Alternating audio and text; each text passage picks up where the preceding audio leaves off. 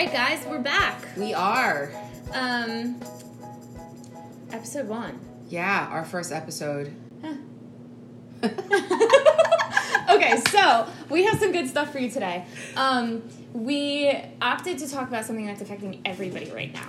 So, super exciting, lots of good information, personal experiences. I'm going to hit you with some science because that's what I do. And Christina's going to hit you with some life stuff because that's what she does. And we're diving in. So, guys, are you ready? Let's talk about anxiety. Yes, we have it. It's part of us. It is what it is. So the reason why I decided to talk about anxiety is because I feel like it's very relevant. What happened is during everything that happened back in March with the pandemic, like the big elephant in the room, COVID-19, a lot of people started experiencing anxiety possibly for the first time. Yes. Where's your mask? Are you hitting the mask thing with me? I'm just saying that we're not social distancing and I feel unsafe because you're not wearing a mask. I'm kidding. I almost that was twisted. I shouldn't have said that. Was so fucked up. So, like, seriously? So I do have to say that I think that it's very important, and I know I'm not minimizing the pandemic whatsoever. However, no. An important thing, and we'll hit this a little bit later in our segment on coping skills and managing anxiety, it's important to laugh. You got to have fun with it sometimes. Absolutely. Laughter is excellent medicine. And I think laughter can be a really good coping skill. Totally, yeah. For anxiety. No, I'm just kidding. So anyway, back to anxiety. Listen, a lot of people... Okay, so there's people in this world, like myself, who have struggled with anxiety for my whole life. I have generalized anxiety. Danielle also has anxiety. I'm actually diagnosed. I am too. Yeah, she is too. And we actually have been working on this on our own for quite some time. So when the pandemic sort of hit, like back in like March, like first of all, my anxiety was like a 10 out of 10. I was like super anxious, didn't know what was happening.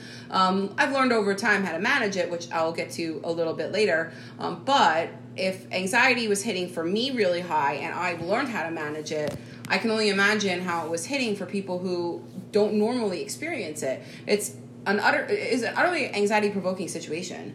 I mean, everything's closing, everything's changing, everything's different. So naturally, you are going to feel more anxious. And for a lot of people, and I don't know about you, but in my experience, treating people, that they were experiencing these feelings of anxiety for the first time. Like, they didn't really know what this was. And typically, when I say anxiety, I don't mean like your basic like little nerves about something. I mean basically like this intense feeling of panic and discomfort and instability internally. So an important thing to kind of, as a disclosure, I guess, is anxiety is normal. It's a very natural thing. And if we didn't have anxiety, us as a human race would not be here. Mm-hmm. So there is healthy anxiety, and then there's intrusive anxiety.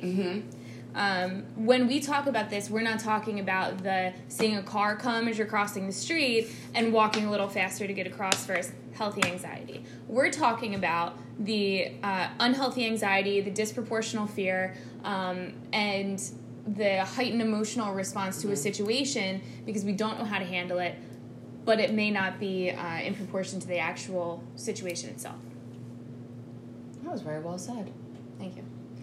I just want to normalize this so everyone who understands, because some of you might be listening, might not think you have anxiety. And look, I'm not here to tell you that you do have it. Like, there is a huge difference, like Danielle said, between the normal anxiety or the healthy anxiety and then the intrusive anxiety.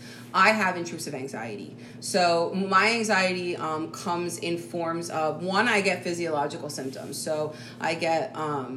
the heart palpitations, I get discomfort in my stomach, like that butterfly feeling. I also get, which is very, very real, I get very racing and obsessive thoughts. So my mind races and I tend to engage in this catastrophic type of thinking, which is basically like worst case scenarios, thinking about things that aren't happening. And I can go down that rabbit hole very, very quickly. And I have in the past, which is I mean, how I ended up in therapy in the first place. I mean, because kind of how we all end up in therapy, isn't it? I was a fucking hot mess, and I was so anxious after a major life event sort of kind of altered my path a little bit. My friends actually were like, "You need to see a therapist," and I was like, I don't need to see a therapist. I'm not crazy, you know, all that. And I actually went and to discover the fact that I had anxiety. I had an anxiety disorder. And the reason why it was categorized as a disorder, in a sense, was because looking back at my patterns, it had been present for quite some time. It had just driven me to this point where I couldn't manage at all. I was unmanageable. The severity is also is also important to take into account when we're talking about diagnoses, because again, this is not walking a little bit faster because a car is coming as you're crossing the street. This is not being able to function in daily life at a normal level because of a disproportional fear. Yeah, and I want to just point out too that at that point in time, my interpersonal relationships were unhealthy. I was irritable. I was pushing people away. I was isolating. There was definitely some depression at that time, like tied into all of this. My work performance was affected. I was uncomfortable in most social situations. So that's what Danielle means when she says the severity. Severity. Is that going to be a thing now? Yeah, it severity. The severity of it. I misspeak it. one time. So a lot of feedback that I've gotten from people throughout this has been, since the pandemic hit and since everyone had to quarantine, that feeling of unknown, which is typically anxiety provoking, given the circumstances. People started experiencing these more intense, more intrusive thoughts. Maybe having trouble sleeping. Maybe that constant worry, maybe that ruminative, that was karma, that ruminative thought process, and a lot of people were basically compelled to reach out and say, I've never experienced this before, and that's okay. It's okay to feel that way. So a lot of the clients that I was working with, are still experiencing some of those symptoms. Mm-hmm. We've been working on these specific things together now for quite some time. We're over 200 days since we're in the state of New Jersey, and the state of New Jersey went under quarantine and a state of emergency mid-March. So it's, 7 months? Yeah. I don't even know. Okay. I literally wake up. So we look for this as clinicians too. We want to make sure that people know the day, the time, who the president is. So we have cause for concern that Christina's unwell today. Sometimes I actually wake up and I'm like, what month is it? Because this is what, I swear, this is what quarantine has done. Everything just sort of like... Well, it's like sleeping in a basement. Yeah. There's no sense of like time. That's how I have felt. Like, oh my gosh, no, wait, it's fall. Yeah. I don't know. It's weird. That could be a further problem I need to explore with my own therapist. Probably. So I've been working with my clients on some of the symptoms that they've been experiencing with this anxiety surrounding the pandemic and the isolation that we experience. We're social creatures. We're meant to be around one another. And so, like, not having that interaction, it takes a hit on us, on our mental, emotional needs. So... Of course, while we've built coping skills and we've seen some changes over the course of time, at the same time, those symptoms are still present and they still need to be managed, which is another great point to make about anxiety, is that, again, we all have anxiety. We have to have anxiety in order to be healthy. We have to be... we have to have some sort of a fear response, which I'll talk a little bit about later, in order for like our species to survive. But it's important for us to recognize that once we have disproportional anxiety, we have to build skills to manage those behaviors, the thought processes, the physiological manifestations of basically the way that anxiety shows up with like physical symptoms, in order to make sure that we're staying healthy. This stuff does not go away overnight. Sorry. No. Sorry. And that is no, and Doesn't go that is in. yeah, and that is actually such a good point. Anxiety is it's something to be managed. It's not something that you can just like flip a switch and it go on and off. It's something to actually be patient with and be kind to yourself with, because if in fact you do have this generalized anxiety, it's not, you're going to have it for the rest of your life. It is what it is. Like, this is going to be a part of you, and it doesn't necessarily mean it's going to debilitate you for the rest of your life. And that's part of, and I can tell you right now, any of my clients who are listening to this, and anyone who actually follows me on TikTok knows how often I talk about the importance of accepting your anxiety for what it is and learning how to manage your life with your anxiety, but still meeting the goals that you have, still striving towards your values. And I talk a lot about that, so this is going to be very familiar to a lot of people who already know me. It's also important to recognize that you have skills that are different than other people's skills as far as coping. You know? Absolutely. Like, one of the things that's really tough for me is when I'm in a state of anxiety, I'm having a moment, like, I'm freaking out, and I talk to somebody that I trust, and they're like, well, don't be anxious. Don't be anxious. Or wait, no. Don't be anxious. I You can't just turn made that off. Yes, I just made a post about this the other day. Oh, thank you. Because you told me not to be anxious, I'm not anymore. I feel fine. Yeah, I feel great. Or how about this? Just calm down. Worst thing that you could say to someone who's not calm. You could say to someone who's not calm. There's actually scientific evidence, hand clap emoji, that proves that when you tell somebody to calm down, it actually escalates them. Which actually brings me to, she's right, and it brings me, that shit pisses me off so much. I'm sorry, I got a sidebar for a second. Or how about the people that say, like, oh, it's just in your head. It's okay, it's not real. Yeah, it really is fucking real, because you're not feeling what I'm feeling. Sidebar to the sidebar, if you're the person who's saying those things, we're not judging you, we're just trying to help you, like, do it better. Yeah, I want you to be better. Just be better. Please be better, because We appreciate your effort. At the end of the day, saying things like that to someone who's in the midst of experiencing this anxiety, it's just invalidating them. It is a completely. First of all, let me just put this out there. It is okay to feel anxious. Now, I know that it feels uncomfortable, and I know that it's not the most pleasant thing that you're going through, but it is okay to have your feelings. So by someone saying, just calm down, it's not real, that's invalidating your feelings, and that's actually more destructive than it is helping that person. And like Danielle said, what you just said before about, you said it better than I'm going to right now. What did you say before about it increases the anxiety, right? It actually escalates the person. Escalate was the word, that was what I was looking for. Escalates the person further. So this is a good segue into the science. Oh, Danielle wants to talk about science. I'm going to let her talk about science. Okay, so this is very exciting for me. All right. If you don't have anxiety, you're wrong. And this is a problem. Because everybody has anxiety. Yeah. If you don't have anxiety, you probably haven't made it this far in life. Anxiety is a fear response. So let's get down to the science. I'm so excited. Oh my God. If you could see her right now, she's like vibrating. Like I love it. Okay. So oftentimes clinicians will talk about something called the lizard brain.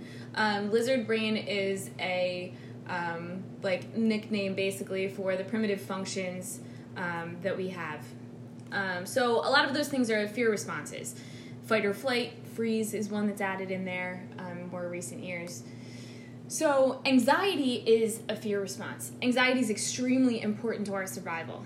Anxiety keeps us from dying every day. If we didn't have anxiety, well, let's get old school here. If you know the game Frogger, that's what you are if you don't have anxiety. Wow, you really went old school. I did. I love that game. Oh, you little millennial, you. Played it on my PS2. Anyway, so I had Nintendo. That's fine. The original. So did okay. I traded it in for, actually it was a PS1, I think. Okay. But I digress. Yeah. All right, so the lizard brain needs anxiety to function in a way to keep us alive. So essentially what's happening is we have fear responses that we store in our brain that have a heavier weight. If you imagine that memories have weights, and the heavier ones are the ones that we grab first, anything that involves a fear response is going to be a heavier weighted memory. So basically, there are go-tos, the ones that stay in front, so that when we have an experience that triggers that memory, we are aware that there is a very important response that goes with it that we need to repeat in order to keep ourselves alive.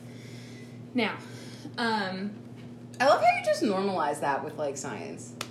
Oh, that's what it is. Yeah, I love that. Everything has a function, and this is the reason why I get so excited about the science end of things, is that everything has a function. We're designed this way. I'm a design person, sorry guys.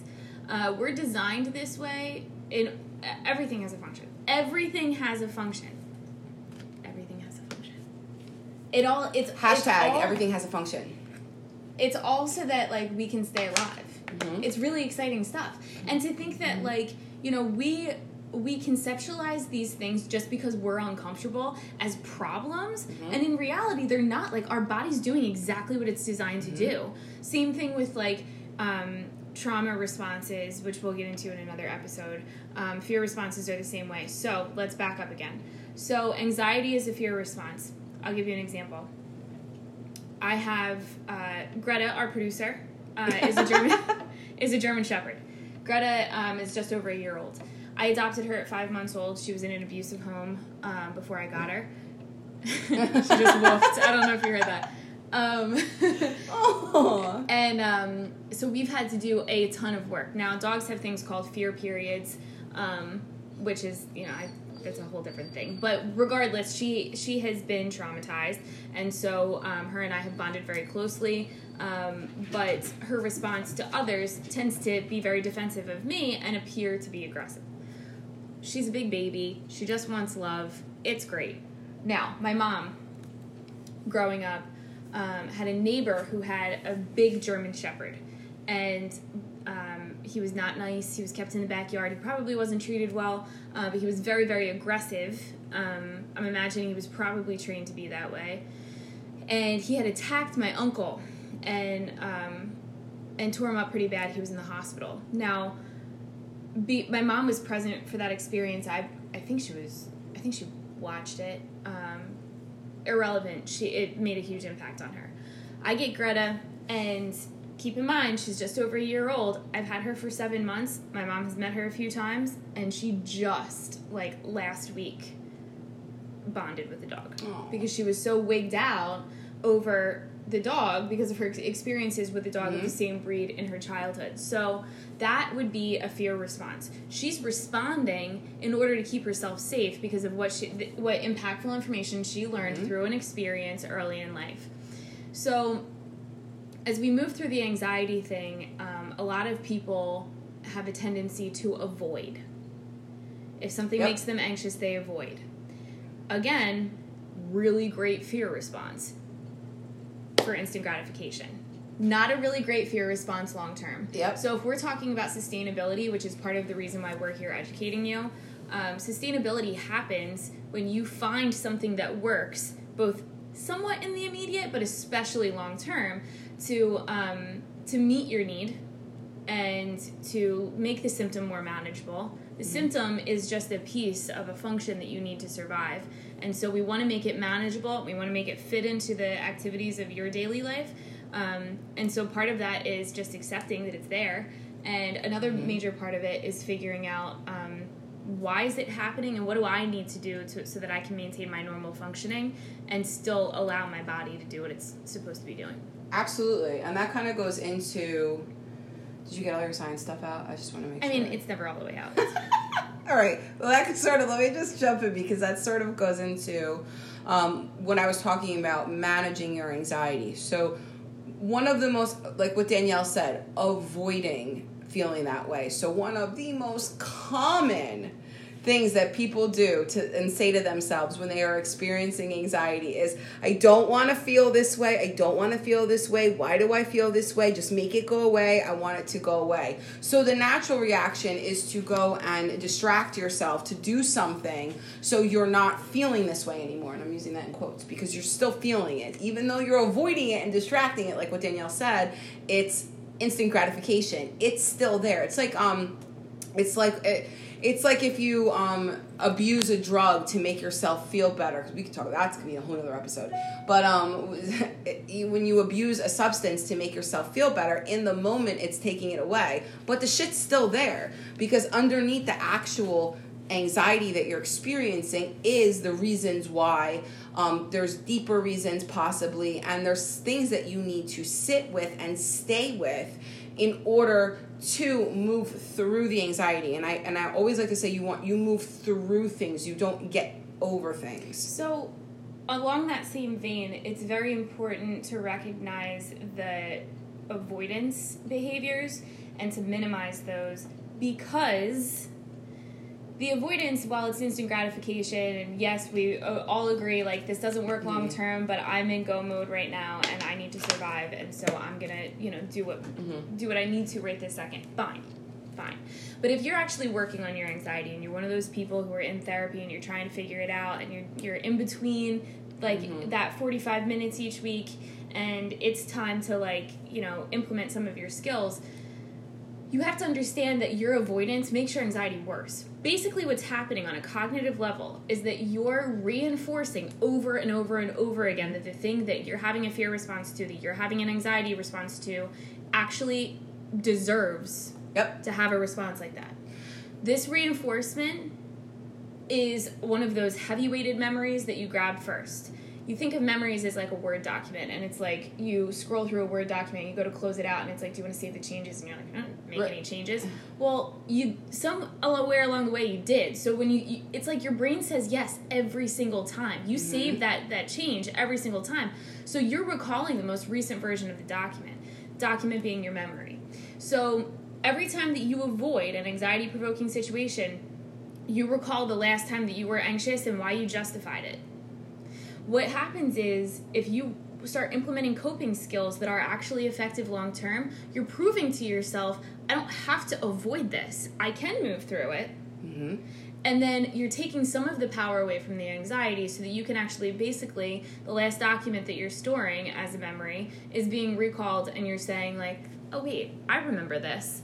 I was totally anxious about it, but I made it. Yes. Excellent. Thank you.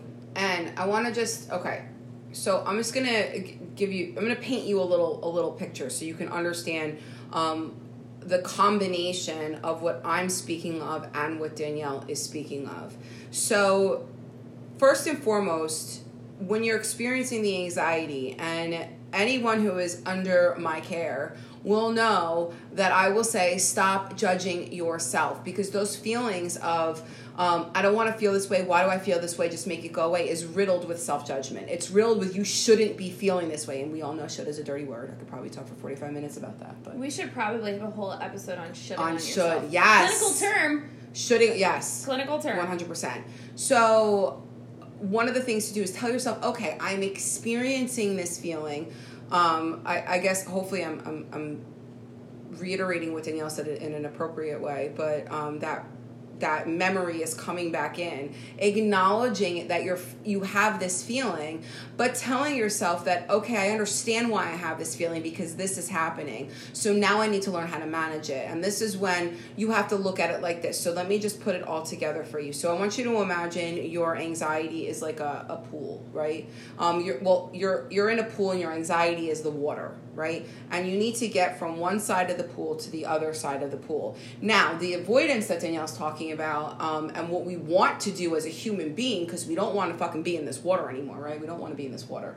We want to jump over the pool to get to the other side. However, all of that anxiety is still there. So nothing's been worked through, nothing's been coped with, but you've just skipped everything. but it's still there. So yeah, okay, in the moment you might feel, oh, okay, I feel a little bit better because I skipped over everything, but you still have to get back in that fucking pool, like at the end of the day. So what you want to do is imagine yourself in that pool. Well, to get to the other side in a pool, naturally you need to swim to the other side. And don't hit me with the whole, what if I can't swim? This is a metaphor. Take what it, take it from you can. Take from it what you can. Why was that so hard? I think it's because I'm like, my mouth is going faster than my brain, and I'm just... Your brain's going faster than your mouth? I'm done. I'm so done. All right. Get in the fucking pool with me and understand. We're in this pool. We need to get to the other side, so we need to swim to the other side. Where the anxiety kicks in is when you start to have those thoughts, I don't want to feel this way. The judgment comes in. You feel uncomfortable. You're crawling out of your skin. You start to go under the water. You start to drown, which you could see the anxiety would actually be taking you over. To not have to drown, you want to swim to the other side, so you need to keep your head above water. You need to keep kicking your legs. You need to get there. Now, mind you, you are getting to where you need to go, which is the other side of the pool. However, that anxiety, it's still there. It's still following you. It's there, but you are managing. You're moving through the anxiety. You're not skipping, you're not jumping over it, nor are you drowning. It's going with you, but you yourself are actually achieving what you need to achieve. That's and this the is functioning piece. Exactly. And wait, explain that a little bit more. So the fact that you're swimming now, you're not drowning, you're not floating, you're not jumping over the pool, you're actually swimming. It's a function. The anxiety is with you, you're still completing a task, you're getting where you need to go. We're not ever, ever, ever saying to you that just because you have coping skills, you shouldn't feel the anxiety, or that you leave it in a certain space. Right. It's with you. Sorry, we all have it. We need it. And so it's important to acknowledge, work with it, and allow it to be a part of you that you can function with. Yeah, another really good metaphor that I use for people, and I did this when I did my ACT training, and this is probably one of my favorite exercises. ACT is a theoretical approach that clinicians use in order to work with a client. So we have a lot of theoretical approaches. If you're not clinical, we sometimes get caught up in our clinical jargon, but essentially there's a zillion different ways to approach a client's struggles, and sometimes they're structured and a little bit more streamlined, and those are theoretical approaches with a certain thought process that kind of fits the interventions that we use. ACT is one of those. Yeah, it's acceptance commitment therapy, if anyone wants to Google it. I'm probably not going to get in any more detail than what it is, but I do want to just say this is a really quick example and a metaphor. So I'm going to go ahead and grab this. I'm going to hold this like this because this is a whole other modality, and I don't want to confuse anyone if you're watching this because it's DBT. But, all right, so I want you to take this book, right? And I want you to take a book or a clipboard or whatever you have, and I want you to hold it in your hand, and I want you to push it all the way out in front of you, right? This book is or clipboard or whatever it is a representation of your anxiety. What is behind the book would be, say, your goals and your values and everything that you need to get accomplished for that day. So you're going to hold that book out, and you can't see where you need to go because that anxiety is blocking your line of sight. So this would be about when we're in the pool and we're drowning in the anxiety. What you would do was you would take this book, right, because this isn't comfortable, but if you put it in your lap, it's a lot more comfortable. Now, mind you, I could still feel it. It's there, but I could still now I have a line of sight to get to where I need to go, and that's the functioning that you were talking about, right? Like, you're still functioning.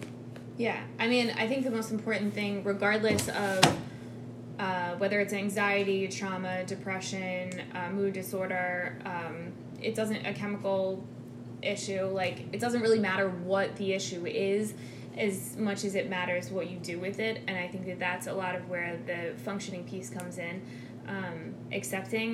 Acknowledging, accepting, and working to take it with you in a functional, sustainable way. And now they're probably wondering, well, you're telling us all this shit, but now what do we do? Yeah, now we have to tell them what to do. That's what we do. That's what we have to do. Oh, by the way, that's not our job. We don't fix you, and we don't tell you what to do. We just guide. Yeah. I do not, and I know Danielle doesn't, unless she does. I'm not really sure. Have like a little magic wand that says, "Okay, poof, you're good." In October, I do. In your spooky season. Oh God. So one of the things that we need to do is we need to guide our clients into learning how to cope with. I hate saying this because it makes me sound. I really hate the term coping skills. It really like makes my skin crawl, and it is what it is. There's no other way to really say it. Strategies. I have a lot of people who call them strategies. Okay, I like strategies. I think I like strategies, but because I really hate coping skills. But I know people who are really good at strategizing, and I really look up to them because it takes a lot of like really good critical thinking skills. Okay, I like it. I feel like I'm here for this. Makes me sound good if I'm like, yeah, my strategy. Yeah. Rather it's than like like empowering almost. Skills. Yeah, my coping skills or my strategies. Yeah, you hear the difference? Like the empowerment that's there. Yeah. And there's ownership over that. Like my strategies, I own that as opposed to my skills, my toolbox. I can't with the toolbox. But anyway, so but I'm not, and please, I am not bashing any clinician who uses those terms. I am not whatsoever. I do not judge you. I'm just saying that's uncomfortable for me. It's my shit somewhere. I get that. But look, if that's what you say or that's what your therapist has taught you.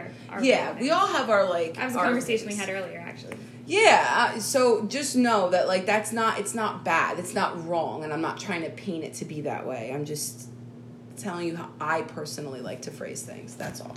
Take from it what you can. All right, so we should talk strategy. Yeah, so what do you do? Well, there's no answers. You're stuck. Sorry. Yeah. Sorry you're listening to this. We wasted your last 30 minutes. Well, you're going to drown. No, I'm just kidding. No. So one thing that once you start to learn how to manage your anxiety, I want to just say, in the moment, I understand that it is hard to go and think, well, what are my strategies? Because you're in it. So I get that. And this isn't just a one and done thing. This isn't like, and it's not one size fits all. It's not like, everything that we're telling you is going to work for you. And it doesn't mean it's going to work right away or every single time. This is practice, right? We have to implement a strategy, right? And practice at it and really focus on it. Go ahead, you were going to say something. It also makes a difference when you implement your skills. A lot of times people think, like, I'll use something called diaphragmatic breathing, belly breathing. That's things like huge. Diaphragmatic breathing is really big. Essentially, if you're watching, I'm going to demonstrate. If not, I'll describe as I go. So, belly breathing is if you put a hand on your chest and a hand on your abdomen, right at the bottom of your ribs, above your belly button, and you pay attention to which hand moves more when you breathe, you'll probably notice that the hand on your chest is moving up and down more than the hand on your abdomen. So you imagine your lungs like a bucket of water. And if you're filling up the bucket, it has to be filled from bottom to top in order for you to actually fill it, because that's science. And also because you're optimizing your space that way. So if you imagine that the air moving into your lungs is water into a bucket, and you take a big deep breath, you want to make sure that that hand on your abdomen is coming out. So very dramatically, the first couple of times, you're going to really press your stomach outward as you take your breath in. And then as your belly comes out, the only reason that hand on your chest is moving is to make room for your belly. So your shoulders may go back, your abdomen may stretch out a little bit, and that belly is distended as much as possible. If you're watching, it looks like this.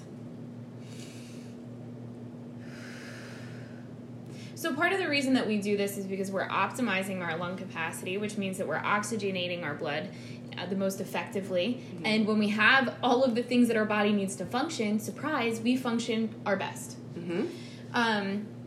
Things like diaphragmatic breathing are some really great go-tos. You can control your heart rate as well as, ground yourself, which we'll talk more about grounding later. But that grounding helps you have something to focus on. If you get to a point where you're about to have a panic attack any second because you've chosen not to address your anxiety, hate to break it to you, diaphragmatic breathing's out the window. It's not going to work. You're at the point of no return. Yep. Just settle into the panic attack. However, If you start to notice the physiological symptoms, what's happening in your body when you start to feel anxious, and you implement those skills as soon as you realize that you need them, which is right away, you can actually minimize or get rid of the anxiety feelings in that moment. Yeah, I think that part of coping with anxiety or identifying strategies to help with anxiety is to understand what provokes your anxiety to begin with. Because if you know something is going to create a panic in you, something is going to increase your anxiety, be aware of that situation and be aware of the fact that, so for example, this is a very surface, well, not really surface, but simple example, like test anxiety. If you know that you get extreme anxiety before taking a test, then you know that you are going to be anxious. So just embrace the fact you know what's going to happen. You know you're going to experience anxiety. However, do you have to slip into that panic like Danielle said? You're going to feel the physiological signs. You're going to know what's coming, and you're going to know how to manage it in a healthy way. So going with the test example, instead of allowing yourself to freak out over the test, you're going to acknowledge the anxiety. Mm-hmm. You're going to embrace the anxiety. And probably from the moment you wake up that morning up until the exam, mm-hmm. you're going to be implementing coping skills. Yep. All day. Which are manage strategies. You're going to implement your strategies. Her face. She made me sound all bougie. So, belly breathing is one. Grounding is another one. Do you guys know what do you think they know what grounding is? Probably not. So grounding is a way of, there's a lot of different methods for grounding, and it's kind of like you're a ship at sea and you want to drop the anchor so you don't go out to sea in the midst of a storm. So your anxiety would be like a shit storm coming towards you, and you don't want to go out to sea, but you need to kind of stay steady where you are or you will float away. So you're going to drop that anchor. That's also an acceptance commitment therapy metaphor. But I like it because I like the visual of it, because you can actually see the ship actually staying where it needs to stay. And even though it might be a little unsteady, it's staying where it needs to stay. So the most basic grounding that I know of, and you might know some more, and I always teach people this, is 5, 4, 3, 2, 1. Yeah, it's one of my favorites. 5, 4, 3, 2, 1 really encompasses all of the senses, all 5 senses. So see, touch, hear, smell, mm-hmm. taste. And basically what you're doing is you're connecting immediately to your environment. You're mm-hmm. staying in the moment. So without moving, you identify 5 things that you can see currently, 4 things you can touch, 3 things you can hear, yep. 2 things you can smell, and 1 thing you can taste. And if it doesn't work the first time, do it again and pick different things. Mm-hmm. Yeah, and that is really helpful in getting yourself back into the room, into the present moment.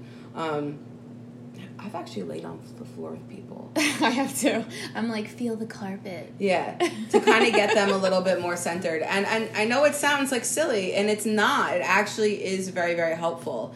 Once you get to that point where maybe you can get yourself grounded, once you're aware of what sort of triggers this anxiety, what brings upon your anxiety too, some other tactics that are really helpful. I mean, I personally, and this is any sort of movement, and I'm not going to be specific to exercise. I'm not, because sometimes people, that could be a whole nother session. Like I'm like in session right now.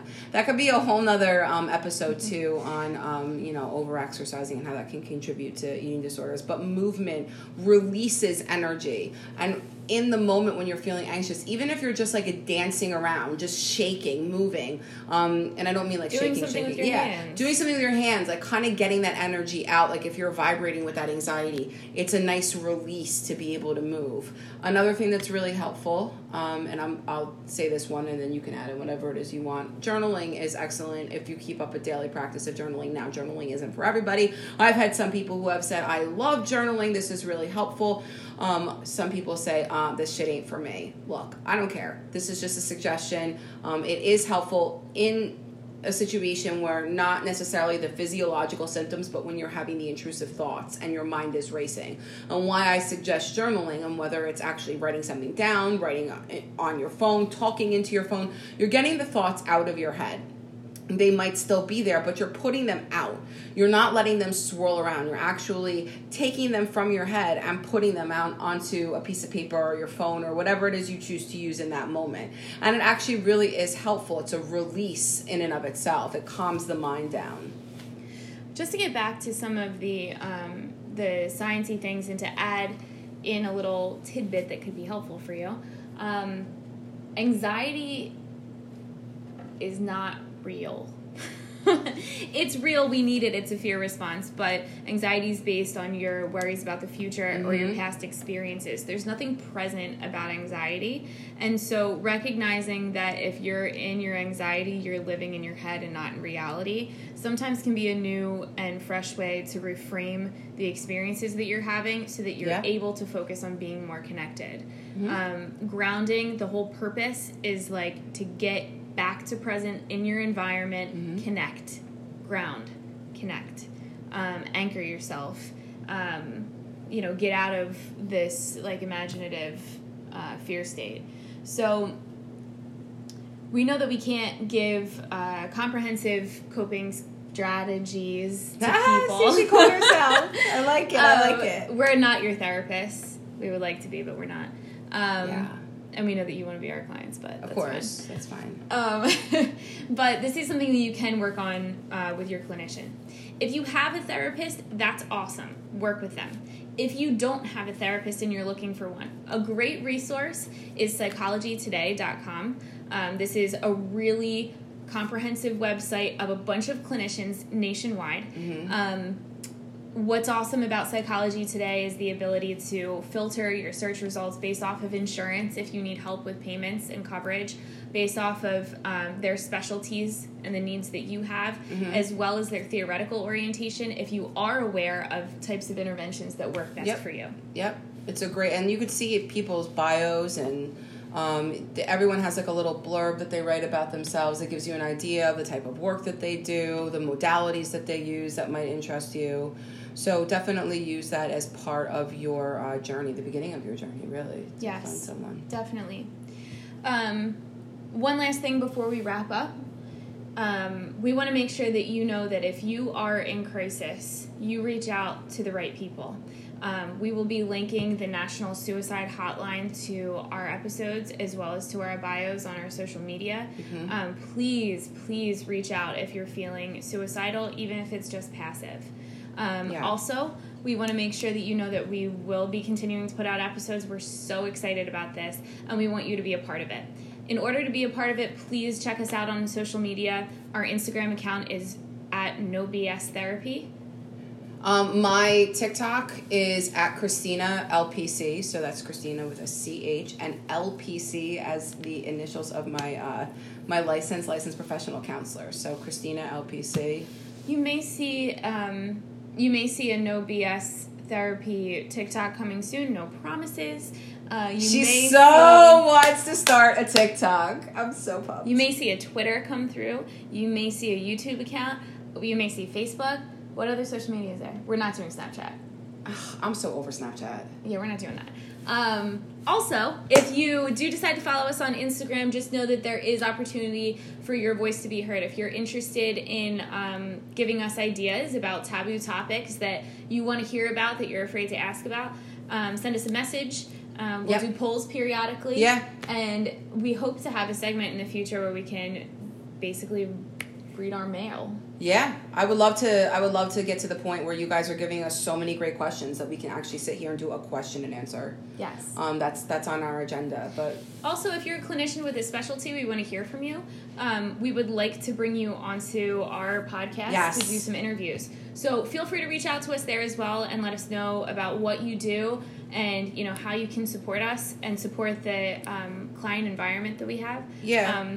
Danielle and I are both, we do what we do, but there are so many other modalities that so many different clinicians have experience in and have knowledge in and can give feedback to you guys too. So we by no means are like the end all be all. Yeah, this isn't like it for you. We're two chicks on a couch who happen to have credentials. Yeah, if you didn't hear anything that was helpful to you, we aren't like the holy grail here, but we're just hoping that we get you to the direction that maybe you can now have a better idea of what it is that you're looking for your own personal therapy journey. Absolutely. We are so excited that you're listening to us. We're so excited that you're here, that we're here, and that this is actually like really happening. Yes. And we'll see you in future sessions. Yeah.